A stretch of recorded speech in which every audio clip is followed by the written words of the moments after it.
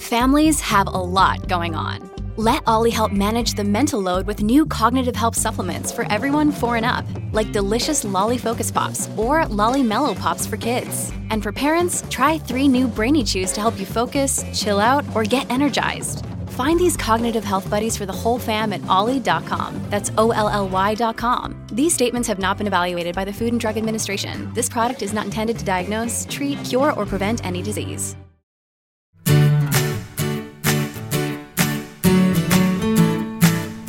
Hey everybody, this is Phil Town. Welcome to the Invested Podcast. I am apologizing right off the bat because Danielle's not here today. But I'm going to be talking about checklists still. And I hope you guys can bear with me without my daughter chewing away at all of my ideas about investing. Although she's come around a long way since we started this whole thing about, 5 years ago. She has really actually become a really, really good investor. Really very proud of her. So this podcast, the Invested Podcast, is about investing as close as we can to the way Charlie Munger, Warren Buffett, and other great investors in that style of investing. Nobody really knows what to call it. Buffett sometimes refers to it as value investing, sometimes says not really, because value investing has come to mean buying stuff that's sort of low PE ratio kinds of things. When really, he said, there's only really one kind of investing. And that's when you buy an asset and you pay quite a lot less than it's worth. And of course, in order to do that, you have to know what it's worth. And in order to do that, you need to be capable of understanding the business. And it has to be a very specific kind of business, or figuring out what it's worth is just impossible. And a very specific kind of business has qualities that we've put into a checklist. And we're going to continue on next week with our checklist, and we'll have Danielle's inputs on this checklist that I'm going to go over today, which isn't ours, but which we have adopted in my own practice and with my analysts. We've added this to what we do because it is a really nice, succinct way to look at a company that's not as long as all of the stuff that we have on our checklist. We've got pages of things that we look at. Ackman, Bill Ackman is a fantastic investor, in my opinion. He's very much a ruler-style investor, which means he focuses his portfolio on a very small number of businesses, which he has to understand and be careful about buying, because any one that loses money is going to have a big impact on him. And he follows very much similar kinds of analysis as we do, which come to us from Warren Buffett and Charlie Munger. So Bill's very, very, very good at what he does, and he's I think he's managing $10 billion, something like that, and is a fantastic guy. He's willing to share what he knows and with all the rest of us. So here's his checklist. We're going to go down through this, and I'll kind of try to explain each piece of it. The checklist is basically 8 items, and he just recently brought this all to our attention because he did a YouTube video where he basically talked about in an interview how they strayed from these principles a few years ago and got into buying some companies, taking in some assets that didn't meet these requirements. And those things became problematic. And so they have gone back to it. In fact, Bill said in the interview that he, I don't know if you've ever seen these little things that are called deal toys. They're usually some kind of plastic model, and it often has the deal terms inside, and people use them sort of trophies. They go on their desk. And he did one of these deal toys, and he put inside the plastic these 8 principles for everybody in his firm to pay attention to. So I think it's really worth going into them. All right, so here we go. Get a pencil and a piece of paper, because here's the 8 principles. I'm going to run down all 8 of them really quickly, and then we'll come back and take them kind of one by one. So in no certain order, I've sort of reordered these for my own purposes, but in no certain order, the business has to be simple and predictable, a dominant market position, limit exposure to extrinsic risk that we can't control, free cash flow generative, large barriers to entry, excellent management and good governance, high return on capital, and a strong balance sheet that doesn't need outside capital. So those are the eight things. Now, when we talk about sort of our checklist, what I look at is the principal things that we've been talking about on this podcast, which is from Charlie Munger's checklist. So to go back to Charlie for a second, in comparison, he basically says 4 things. Number 1, you have to be capable of understanding the business. Number 2, it has to have a durable competitive advantage that's intrinsic to the company. Number 3, it has to have management with integrity and talent. And number 4, you have to be able to buy it on sale. You need a margin of safety. Now, Bill's checklist doesn't deal with the first thing that Charlie said. It doesn't deal with being capable of understanding the business. Well, he does slightly in the first principle, which is the business has to be simple and predictable. So even one of the smartest guys on the planet, besides Charlie and Warren, requires that the businesses be simple and predictable, because when he got off into businesses that were a little harder to understand, that's where the errors started to creep in. Not necessarily that he didn't understand them or he wasn't capable of understanding them, but that they weren't simple and they weren't predictable. And the result is, even though you understand them, it doesn't mean they're going to keep doing what they've been doing. So understanding the business, that's kind of goes without saying on Bill's checklist. So we're going to sort of put that first thing aside. But you have to remember that for a professional like Ackman, that's a no-brainer, right? You obviously have to understand the business. But for amateurs, oh man, that's where we fall off the wagon all the time, is we fail to realize how shallow we have looked at this business. We don't realize how deep we have to go. So let's not put that one away permanently. Let's just remember that Bill's a professional and doesn't need to remind himself. He better understand the business. Now, the second one that Charlie talks about is effectively what we call moat. That is, the business has to have some kind of protective moat around it to keep competition away. Now, what we talk about when we start to break out the understanding of the business is we talk about the meaning of the business and the mode of the business. And these two things could kind of be combined under Ackman's view. So I'll look at it both ways. So for example, under what we would consider to be the meaning of the business, understanding the business would be that it's simple and predictable, that you know that it has a dominant market position and it has limited exposure to extrinsic risk. So these are 3 of Bill's 8 elements. So let's talk about each one of them. Simple and predictable means that the business is something that, one way to think about it is something that an idiot could run. Once it's got itself going, you don't want an idiot to run it, but Warren once said, you want it so simple that an idiot could run it because someday an idiot will. And you want the business to survive the idiot. So you can't have a business that's super complicated, or you end up with a real difficult investment decision down the road if this business starts to falter. Then you don't know, will it be recovering or will it require genius to get it back on track? So simple and predictable for me is something like Chipotle burritos. You guys know that from listening to this thing. All right, next thing, dominant market position. That means that this company has already done something that protects it from competition. It is already has some sort of moat around it that lets it dominate its competition. That means it controls the majority of this market, or it's a very dominant piece of this market. Majority control is very rare out there. Usually there's 2 or 3 companies that have the total market control, but dominance can be 20, 30% of the market, 40% of the market. So when you think about colas and you think about a Coca-Cola and a Pepsi, there's a lot of other colas out there, a lot of other kinds of drinks, but those are the dominant guys in that industry. And that's there because they have some sort of a moat. So dominant market position is what we'd put in trying to understand the business properly. We need to know how well that stacks up. And a couple of ways you can look at it. Dominant market position can be the biggest revenues in the market. It could be, although we don't lean heavily on that, we could say, yeah, it's dominant. And then we want to look, of course, at other things in terms of understanding how good a business it is. And then finally, limited exposure to extrinsic risk that we can't control. So an extrinsic risk that we can't control is something like a commodity business where China decides to just dump steel into the world market. It's an extrinsic risk that they might do that, and we have no control over that. If they decide to do it, they can crush steel prices. I invested in a company a while back where I really, really got burned.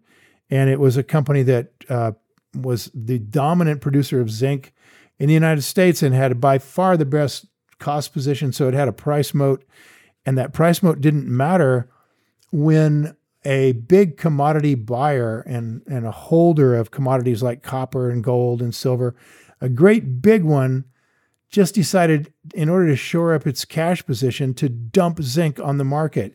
And it dropped the price of zinc from $1.10 to about 60 cents, all during the time this company was having other problems. And that extrinsic risk that we couldn't control ended up shoving that company into a Chapter 11 bankruptcy. So extrinsic risk, that could also be legislative risk. If you're a coal company and the legislatures they're going to make huge barriers to you to produce your coal, then you have extrinsic risk. You can't control it. You may not want to be in that kind of a business. So those three things, simple and predictable, dominant market position, limited exposure to extrinsic risk, those are part of understanding the business. Are you capable of understanding this business? Do you know where it sits in its industry? Do you know that it can avoid extrinsic risk to the degree that are reasonable? And is it simple and predictable? Now, we go on to the next thing that Bill asks us to look at, which is that it's free cash flow generative. And we consider this to be a major sign of a big moat business. Big moat business, very, very good at producing cash flow. And that means that it's producing cash flow, in my view, with at least 75% of earnings, and ideally at 100% of earnings or more, so that virtually all of the money coming through the company is not sort of artificial earnings. It's not sort of, we have earnings on our income statement, but we don't have any cash. It is actually a cash generating business. It doesn't require a lot of money to just keep it going. So free cash flow generative. That's one of the things I loved about Chipotle. It's just a cash machine, produces a lot of cash. They're able to build their business entirely out of their free cash, never have to borrow money to do it. The second thing that Bill asks us about, or that we put into the moat, this is his fifth principle, is large barriers to entry. This is a classic definition of moat, that the company has taken on a niche position and there are large barriers to entry. So what are those large barriers to entry? Well, let's think about some of them. One really big one is that there are no other businesses in this business because of government regulation. So this is what utilities experience as a kind of a moat, which is what we call a toll bridge moat. Utilities are basically set up to have quasi-governmental control of their market. And so very unusual. One of those utilities has real problems, like Pacific Gas and Electric out in California, is an amazing experience of a utility going bankrupt a couple of times, which has more to do with the legislature of California and their wishful thinking about what they can regulate in terms of the costs of energy than anything else, than bad management, although certainly bad management is part of it. So large barriers to entry. Those are our typical moats. So let's go down a couple more of them. A switching moat makes it very difficult for companies to come in and compete with me if I've locked up my client totally by having backroom control. This would be what Infosys and IBM and Microsoft have. Large barriers to entry. Apple has a similar thing, switching moat. Very difficult to exit their ecosystem without a complete big deal change of software and the whole deal. So we're looking for large barriers to entry that are free cash flow generative businesses. Those are very big moat statements for us.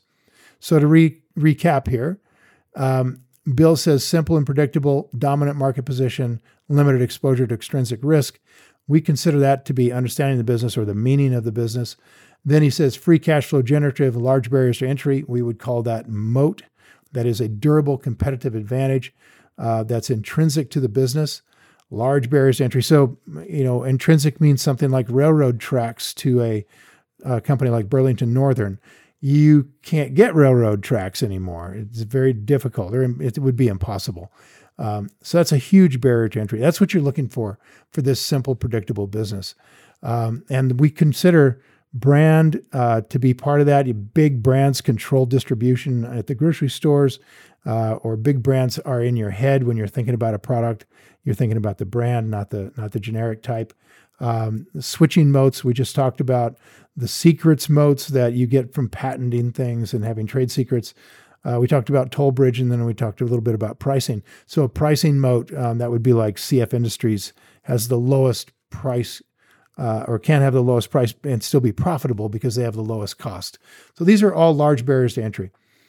When you need mealtime inspiration, it's worth shopping Kroger, where you'll find over 30,000 mouth-watering choices that excite your inner foodie. And no matter what tasty choice you make, you'll enjoy our everyday low prices, plus extra ways to save, like digital coupons worth over $600 each week. You can also save up to $1 off per gallon at the pump with fuel points. More savings and more inspiring flavors make shopping Kroger worth it every time. Kroger, fresh for everyone. Fuel restrictions apply. And you want to look actually at how those come about. That's going to show you, how do they get the lowest costs? And then you'll see what the barrier to entry is. In CF's case, for example, well, you're going to have to build nitrogen fertilizer plant, and you have to build it on the Mississippi River so you can get access to transport and the pipelines that are available to push this gas out through. And, that's just huge barriers to entry. All right, then finally, the last three for Bill are excellent management and good governance, high return on capital, and a strong balance sheet. So excellent management, that's very subjective, right? But the idea is management that has integrity and talent. It's very difficult to invest in management that will cheat you, and managers can cheat you and often do. So this is a real problem. Excellent management would include, in my book, integrity and talent. And then Bill adds good governance, which has come to mean they're good stewards of their responsibilities to other stakeholders besides just making money for shareholders. Good governance also means an awareness of their social responsibilities in their environment, in their communities, in their hiring, in their employees, in their suppliers, how they relate with all of this. And when you look at a company like Walmart, and they might have a good governance score because these scores don't really make a big hill of beans. It's really, how do they match your values? And so Walmart has this problem for me is that, I see them paying people very little, and those people have to rely on going to the emergency room in order to get health care. And that's just not right. You have to pay people a living wage, or change your business. And so, they don't. And they have squeezed companies like Smithfield Foods to a point where Smithfield is out there doing horrendous things to hogs because it's trying to meet the cost requirements from Walmart. And Walmart, over its history, has gone from being an all-American products company, very proud of that, to all of a sudden they're just low prices. And that's their dominant moral value is low prices, which is abhorrent, I think, as a value. That's just disgusting. That's capitalism at its worst, isn't it? Where effectively you're saying, yeah, we'll just ship all the production to, people who are living in near slave-like conditions in China or in the Southeast Asia someplace, and working, getting 4 days off a year, and we're going to shift all of our production over there and lay off all the American workers who, our country won't, our neighborhoods won't put up with that kind of thing. And so Walmart gets away with this by being a global company. And boy, I'll tell you what, they're coming under fire from Trump, and they should, and they're coming under fire from Biden and from Sanders, and good for them. Trump jumped on this bandwagon with Bernie Sanders, and I'm glad he did, and he's really doing something about it. And I'm very proud that he is. I think that America has to pull back from this kind of really ridiculous one value point kind of view of the world. And so that's what I think I mean by good governance. Maybe what Bill means, maybe not, but excellent management. And this of course is all under our management checklist. Then high return on capital, that covers high return on invested capital, high return on assets, high return on equity. We want to see that this company is using our capital well, that they're allocating well. This is a very big management checkbox, is allocation of capital. That's really what CEOs are supposed to do, is allocate capital properly. And then finally, a strong balance sheet, which means they haven't overloaded debt. Ideally, debt is no more than a couple years of free cash flow to pay off a couple years of earnings. And they don't need outside capital. And this is a big deal. I'm really glad to see that on Bill's list, because that's what protects this business during a big downturn, recession, depression, is they don't have to go outside at all to get more money. And that's why I was able to follow Ackman into Chipotle. Ackman was going into Chipotle. Now, I bought Chipotle years earlier, and I don't know if he had or not, but I saw that he went into it at about $400 a share.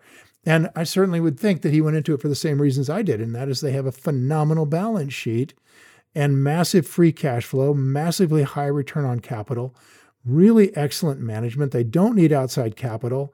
It's very hard to compete with Chipotle. No other company in the country can do what they do, which is to provide healthy, organic, natural, gourmet food to the little guy at a really amazing price. It's a really simple business, very predictable, but very hard to enter. They have the dominant market position in that entrance, and there's very little exposure to outside risk that they can't control. So this is a company that Ackman jumped into, obviously working off of his list, and I jumped into it, obviously working off a very similar list, just a little different ordering.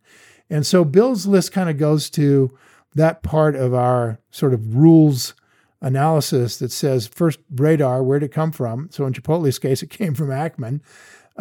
Next, what's the understanding of the business? Do you understand the business? That means you understand the meaning. Okay, simple, predictable, dominant market position, limited exposure to extrinsic risk. Do you understand the moat? Okay, free cash flow generative, large barriers to entry. And what are they? Brand, secrets, right? That whole list.